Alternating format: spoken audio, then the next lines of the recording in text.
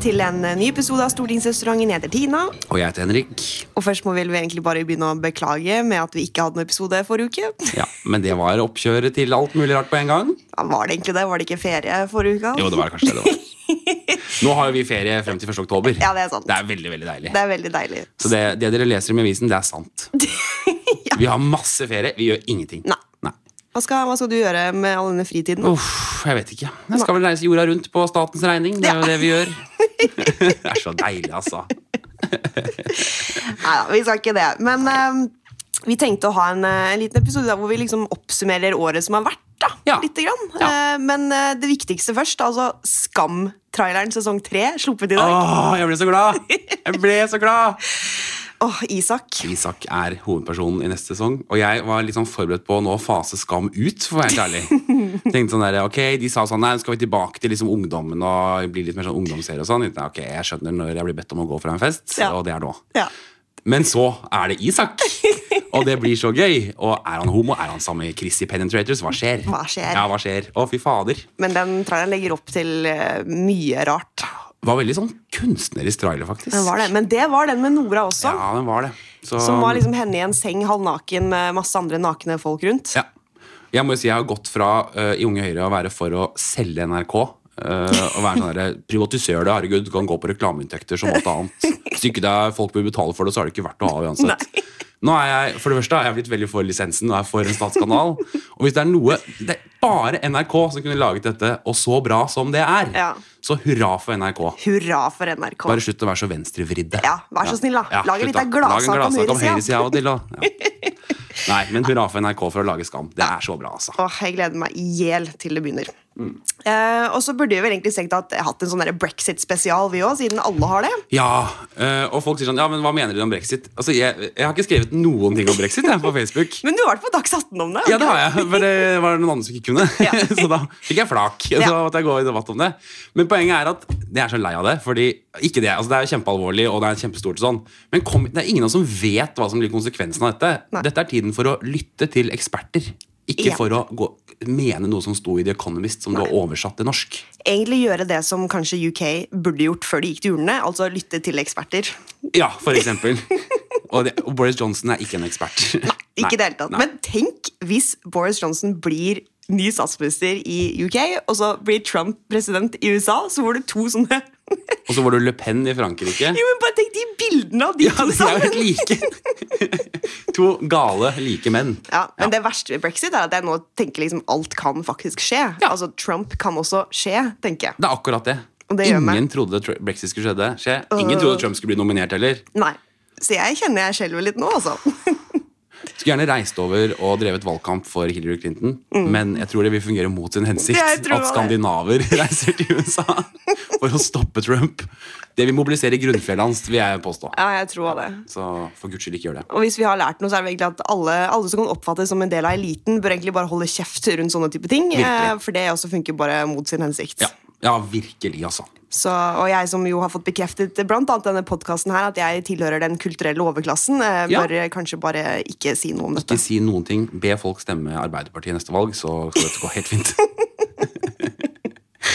Ja, nei, men jeg fikk jo være sånn Brexit-kommentator på dagen etter valget, faktisk, hos Dagbladet. Men jeg kunne ikke så mye om det heller, da. Men man merker at det er ferie, rett og slett. Det er ferie. Det er ikke så mye å plukke her inne, og da får du og jeg sånne nye muligheter, da. Ja, det ene er at reaksjonene har ikke så mye å skrive om, og det andre er at det er veldig mange som er borte, så hvem som helst må egentlig snakke om hva som helst. Derfor er det veldig lurt at sånne backbenchere som deg og meg er her de første ukene etter at Stortinget er ferdig, for da får man uante muligheter. Det er akkurat det. Vi utnytter jo sånt maksimalt. Selvfølgelig. Ta telefonen selv om det er ferie, når du er politiker som ikke er som statsminister, for da kommer du på. Da kommer du på. Yes. Agurktiden er fin for oss. Agurktiden er fin. Når jeg var leder i Unge Høyre, i 4 somre var jeg leder i Unge Høyre, og hver sommer så ringte jeg til en ny sommervikar og sa, nå burde det blitt lov å drikke øl i park, egentlig. Og hver sommervikar sa, jøss, det har jeg ikke tenkt på. Og laget en ny sak. Bildet. Jeg tror det finnes 4 forskjellige bilder i 4 forskjellige aviser av meg i en park med en øl. Ja, det er en fin sak da. Folkelig? Folkelig og fint. Ja. Ja, Henrik, vi får oppsummere året litt da. Ja. Hvordan synes du det har gått? Så det jo, jeg synes det har gått ganske bra. Hvis du ser bare resultatmessig, så gikk vi jo inn i januar med et kommunevalg rett bak oss som hadde gått skikkelig dårlig. Ja. Mange sa på en måte at dette begynnelsen på slutten for det borgerlige regjeringen, og så videre, og så videre. Og vi går nå inn i sommeren med stabilt borgerlig flertall, og et Arbeiderparti som spratt litt opp, men nå på vei ned igjen. Ja. Så hos velgerne så ser det ut til å gå ganske bra. Ja. Men hvis du ser på avisene og på kommentatorene, så begynner de å lukte litt blod, tror jeg. Ja. Men det kanskje ikke noe annet å forvente. Altså, Nei. nå det et år igjen, det strammer seg til. Men har det vært en god, spesielt vår da, for borgerlig samarbeid? Hvis du liksom ser bort fra målingene og ser på en måte hvordan dynamikken funker, vi på et bedre sted nå enn det vi var for et år siden, eller går det dårligere? Det er vanskelig å si. Dette jo våren hvor Venstre truet med å kaste regjeringen. Ja. Det ikke bra. Nei. Det sånt som dumt. Det har jo også vært et vår helt på slutten, egentlig, da, hvor det har vært litt diskusjon om forholdet mellom Høyre og FrP. Og det nytt. Altså, det har ikke vært diskusjon, det har vært regjeringen mot støttepartiene, på en måte. Men jeg vet ikke, hva synes du? Nei, jeg oppfatter det samme, da, og jeg tror kanskje at jeg også, mer enn jeg har gjort før, har kjent på nettopp forholdet mellom Høyre og FrP. Ikke minst på Stortinget. Og jeg tror jeg har lært veldig mye om partikulturen i FrP, på en helt annen måte enn det jeg tenkte før, da. Ja. Og jeg tror at det litt det som gir kimen til det som kan oppfattes som at det litt konflikt, og alt ikke liksom bed of roses her, da. Men jeg tror også at det i noen tilfeller blir litt overdrevet, og så det litt sånn, lar vi oss egentlig overraske så mye av det i all den tid. Vi jo har begynt å venne oss litt til måten FrP håndterer dette å sitte i regjering på. Ja. Fordi hvis du tenker tilbake på den rødgrønne regjeringen og SV-fella, da, så har liksom FrP alltid vært opptatt av å unngå SV-fella. Og jeg tror de har fått til det ved å ha den der greia si, hvor de på en måte synes det helt greit å snakke om FrP i regjering, eller om regjeringen, og så snakke om FrP som parti. Ikke sant? Dette med at Siv Jensen både finansminister, men hun også partileder i FrP. Ja. Og så tror jeg det irriterer ganske mye av liksom, the establishment, for å bruke det ordet der. Ja, the liberal media. Yes. Fordi det uvant, ikke sant? Ja. Og det sånn, hvem de som tror de kan holde på sånn? Dette jo ikke god norsk politisk tradisjon. Men det funker jo, for de blir jo ikke straffet for det. Nei. Velgerne tror jeg driter litt i det. De synes det helt greit. Jeg tror velgerne har et mye mer avslappet forhold til FrP på innsiden og utsiden, enn det kanskje både regjeringen har og media har. Ja. Det kan godt hende at det litt mer ærlig, rett og slett. At velgerne de skjønner jo at FrP fortsatt FrP selv om de sitter i regjering. De skjønner at de må gi noe og få noe og sånn. Men FrP uttrykker i større grad at her skulle vi ønske vi fikk dette i stedet for dette. Men sånn ble det ikke. Nei. Og til motsetning for SV som måtte illustrere sin avmakt hele tiden, så bruker FrP spillerommet da.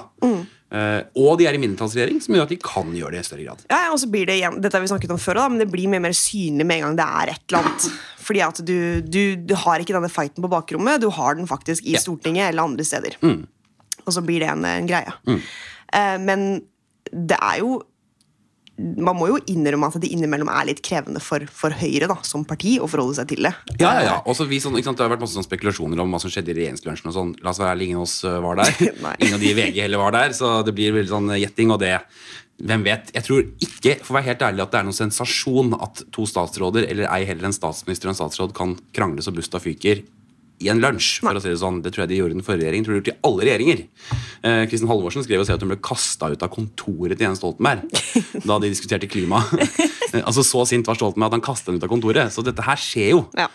Det som kanskje nyheten at det kom ut i VG, ikke at det skjedde. Men det klart at det en kulturforskjell mellom Høyre og FrP på synet på stortingsgruppen. Ja. På godt og vondt for begge partier, kan du si. Yes. Ja. For det litt sånn, til Høyre så det Erna eller Trond Helleland, vår parlamentariske leder, kan legge 48 stemmer på bordet når han forhandler med et annet parti. Han vet at vi kommer til å akseptere det mot å få noe annet. Mens i FrP så oppfatter man vel at regjeringen en ting, og stortingsgruppen noe annet, som gjør at det blir en ny diskusjon i stortingsgruppen. Så kan man diskutere hva som best eller dårligst. Det litt vanskelig å mene noe om. Men jeg tror den kulturforskjellen det som kanskje kan skape mest gnisninger. Ikke nødvendigvis at Sylvi og Erna kan være uenige i en lunsj om håndteringen av en sak. Det de nok i alle lunsjer med alle statsråder, så det ikke noe nytt. Jeg tror, altså et litt sånn morsomt bilde på hvordan forskjellen da, at hvis du ser på den diskusjonen rundt statssekretærer, for eksempel, det å være statssekretær hermetegn bedre enn å være stortingsrepresentant? Hvem har mest makt? Hva liksom en høyere posisjon? Og så vil nok de aller fleste tenke liksom, det å være statssekretær liksom over det å være på Stortinget, men det jo ikke det, ikke sant? Altså, det å være stortingsrepresentant over det over regjeringen også. Men der vil du se kulturforskjellen da, fordi jeg tror liksom, i FrP så det veldig sånn hands down. Nei, Stortinget har makten. Jeg som representant har mer makt. Du bare en statssekretær. Men hos oss så vil det nok være litt annerledes, da, tror jeg. Jeg tror vi har en kanskje større respekt for det at man statssekretær eller statsråd eller et eller annet sånt. At regjeringen liksom noe annet, da. Og det tror jeg det som jeg tror gruppa til FrP har innimellom et behov for å opponere litt mot regjeringen. Ja, og det jo det sånn FrP som parti. Altså, de har jo alltid vært opponert mer enn Høyre har gjort, da, kan du si, i mange saker. Og det ikke så rart. Men Høyre på sin side kanskje kan det bli for servile den andre veien. Så de kan jo bli veldig lojale til prosjekter vi også. Det kan være viktig av og til at altså sånn, selv om man kan være uenig i sak, så kan det alltid være litt befriende når Høyre-representanter går ut og rasende på regjeringen for noe. Ja, ikke sant? Det har jo skjedd, sånn som med ulv da, for eksempel. Ja. Det klart, der står jo du litt midt oppi det, men jeg må jo si samtidig, det litt deilig å se på forsiden av Klassekampen at Høyre-representanter og fylkeslag raser mot sin egen regjering, for jeg tror ikke det overrasker velgerne uansett. Alle skjønner at Hedmark og Oslo og Høyre ikke enige om ulvepolitikk, så hvorfor ikke si det rett ut da? Nei, men jeg tror at det faller nok Høyre tyngre for hjertet når sånt skjer, enn det de gjør i FrP, for eksempel. Ja. Altså, om det ulv, eller om det søndagsåpne butikker, da, for å bruke et annet eksempel. Altså, vi liker det jo ikke når våre egne går ut og uenige med regjeringen. Nei, da rister vi litt på hodet i gangene. Ja, litt sånn, nei, det der, ass. Ja, så du det der, forresten? Ja, var det sånn nødvendig? Ja, var det nødvendig akkurat nå? Ja. Det jo aldri nødvendig. Nei, det ikke det. Og den andre store forskjellen altså, jeg har jo aldri vært på innsiden av et gruppemøte i FrP, så jeg vet ikke, men jeg må jo bare forholde meg til rykter om hvordan det men jeg tror også en veldig sånn tydelig forskjell jo at i vår gruppe, vi stemmer jo ikke over sakene der. Altså, hvis du mener noe veldig sterkt da, og du opptatt av at gruppa skal falle ned på det ene eller andre, så må du egentlig bare ta ordet i det møtet. Og det som pleier å skje at hvis alle da tar ordet, eller ikke alle da, eller hvordan det blir, så vil Trond på en måte oppsummere og si sånn, det ser ut som flertallet ligger der, og så ferdig. Man stemmer liksom ikke over det. Nei, man gjør ikke det. Men hos FrP så tror jeg at de stemmer over nesten alle sakene. Og det jo altså, det vanskeligere å gå inn i det møtet der og spå et utfall enn det der hos oss. Ja. Det mye enklere hos oss å tippe hvilken vei vi faller. Det akkurat det. Og det litt sånn, når man ser hvilken vei stemningen går i gruppa Høyre, så innfinner man seg på en måte med det. Ja. Og det jo kanskje Høyres styrke også, for det har jo gitt Høyre mye makt opp gjennom historien, at man nettopp klarer å stå samlet når man først har blitt enige da. Ja. Og man tar ikke omkamp på de samme sakene. Men det vonde for oss med det jo at vi altså, jeg glad for at vår partikultur fungerer sånn. Altså, jeg synes det ser litt slitsomt ut å ha det på den måten som FrP har det. Men ulempen her jo ikke minst, det ser man jo nå diskusjonen om det konflikt og stemning og alt det der, at hvor Høyre liksom oppi det hele da? Hvis Høyre liksom skal være det der limet på borgerlig side, og vi skal klappe alle på ryggen og passe på at de andre ikke slår hverandre i hjel hele tiden, og vi skal sitte i midten der, hva igjen av oss da, liksom? Altså, hvordan skal vi få markert våre saker når vår jobb ofte å være brobyggeren, da? Jeg enig i det, men det ikke det Høyre litt også? Altså, tror du ikke det grunnen til at Høyre opp gjennom historien har vært det store borgerlige partiet, og det fortsatt på alle målingene? Det fordi nettopp det det store helhetlige samarbeidspartiet. Så hvis du ønsker en borgerlig regjering, så Høyre det det tryggeste alternativet, da. Og ikke minst, altså, de gangene Høyre gjør dårlige valg, det ligger jo litt strategi i det for vår del også. De gangene Høyre gjør dårlige valg de gangene du ikke har noe alternativ på borgerlig side. Fordi hvorfor skal du da stemme på det store ansvarlige samarbeidspartiet? Da kan du like godt stemme på markeringssaken din, da. Sånn, jeg enig med Høyre, men jeg veldig mot pelsdyr, så jeg stemmer Venstre. Ikke sant? Altså, sånn, det blir mens når det et troverdig alternativ, så gjør Høyre gode valg. Og derfor så det så viktig for Høyre, ikke bare politisk, men taktisk, å holde dette samlet, da. Jeg tror vi også gjør det relativt godt på målingene fortsatt, eller ikke relativt, veldig godt, egentlig. Det jo fordi jeg tror at folk flest smartere enn som så, ikke sant? Og i en tid med mye usikkerhet og uro, så tenker man, du må ha et trygt alternativ. Ja. Så sånn sett det kanskje en styrke for oss at vi der nå. Men som representant så kan det jo være litt frustrerende innimellom at du på en måte forsvinner mellom de andre da, som alltid sier noe mer spissformulert enn deg, og du står der med helheten din, ikke sant? Ja, og det blir spennende i valgkampen, også hvordan vi skal håndtere det, for der tror jeg vi også må gå til valg på noen nye reformer som våre krav da, og så får de andre partiene ta stilling til det. Hvis istedenfor at vi bare skal gå til valg på helhet. Ja, men derfor er jeg også så glad for at vi har altså hele programprosessen i Høyre rundt det å lage et nytt stortingsprogram er ganske annerledes i vårt parti enn det er i veldig mange andre partier. Bare det at vi har en egen komité som jobber med det, at vi reiser rundt, at vi får mye innspill, at vi liksom tør å ha debatter eller med oss selv til og med da. Hadde vi ikke hatt det, så hadde det vært litt krevende å det hadde vært krevende, men det var jo under Bondevik II-regjeringen var det ikke lov å ha debatter. Nei. Visst nok da. Da var det veldig servilt, og det er jo et prakteksempler på Høyres servilitet i gruppa. Det er da Jan Petersen kom til Høyres gruppe, og dette her har jeg hørt, men det er så offentlig at jeg tror jeg kan lekke det. Men det er at han kom til gruppa og fortalte at nå vil KrF ha røykelov. Ja. Og det fløy ikke sånn kjempegodt i Høyres gruppe. Det vil ikke Høyre. Det var vel Bent Høie og kanskje en til som var for det. Alle de andre var mot. Alle var mot. Ja. Altså, alle holdt disse flammende innleggene om privat eiendomsrett og frihet og sånn. Og så når jeg er ferdig, så sier Jan Petersen yes, nei, men da blir det røykelov da. Og så ble det. Ja, nei, ok, KrF, ja, men da får det bare bli det. Da får det bli sånn da. Ja. Nei, vi får svelge den. Ja. Vi gjør jo mye det da. Vi er jo litt sånn fortsatt. Ja da. Men det er en forskjell, ikke sant? Fordi nå er det vi som har statsministeren. Ja. Og vi er det store regjeringspartiet, og det tror jeg folk oppfatter at Høyre er. Og det stiller noen ekstra krav. Og som sagt, jeg tror noe av grunnen til at folk stemmer Høyre er nettopp at vi ikke er de som alltid slår alle andre i huet, men vi holder landet i gang da. Ja, og så tror jeg at kanskje Høyre oss innimellom tenker sånn det hadde vært digg om andre var litt sånn som oss. Kan ikke liksom noen andre bare si sånn, ja, da blir det røykelov da, ferdig med det liksom. Slutt å bråke så mye. Men det er jo mye bedre å ikke bråke om det, for da går det jo over. Nemlig. Ja.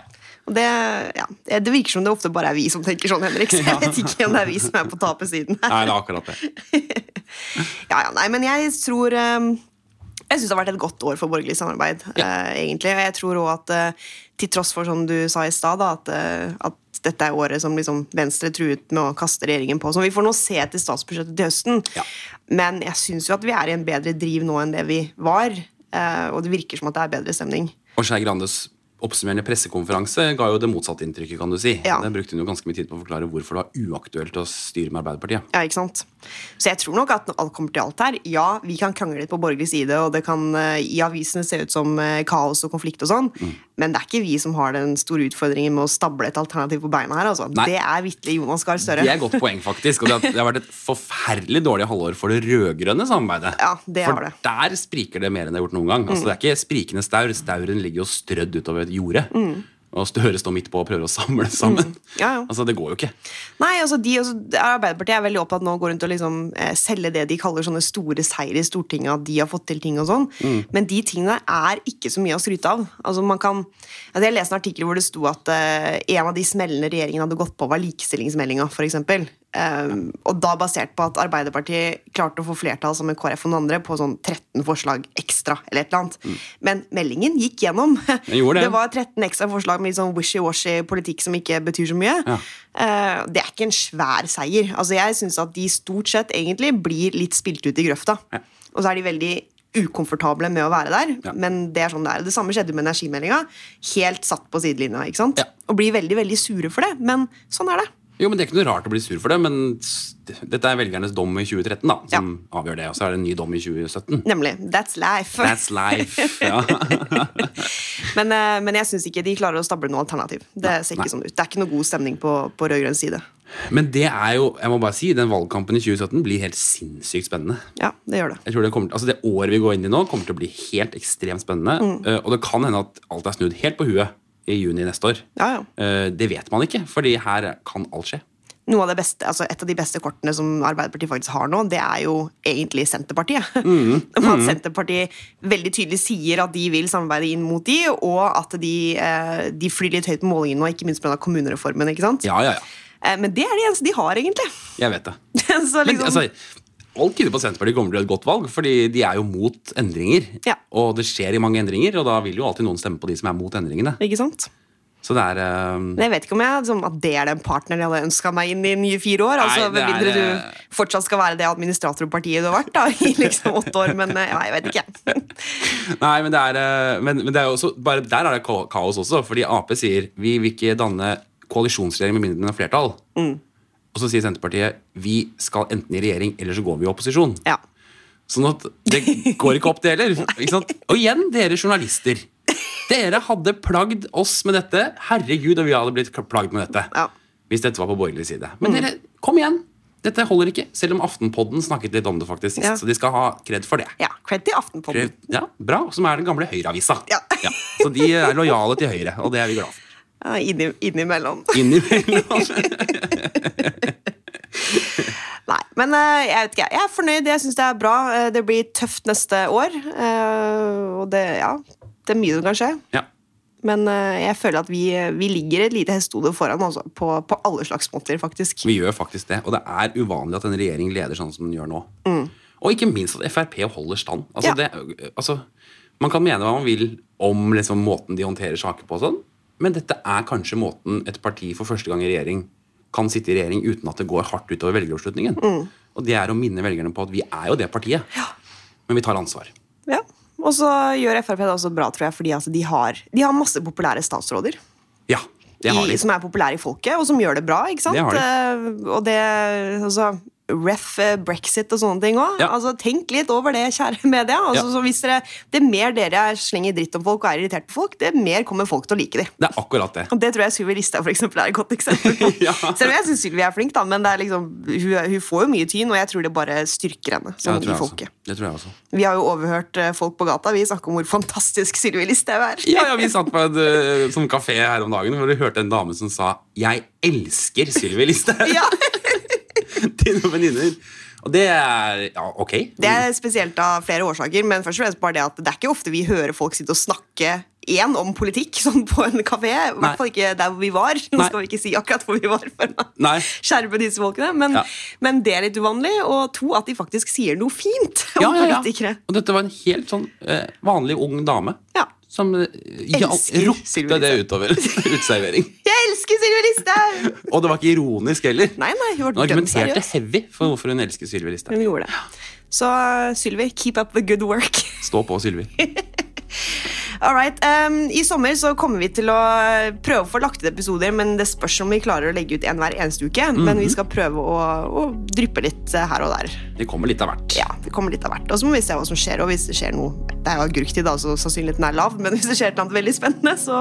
Da skal vi jammen med podcaste. Det skal vi, så følg med, og god sommer, folkens. Kos dere i sola.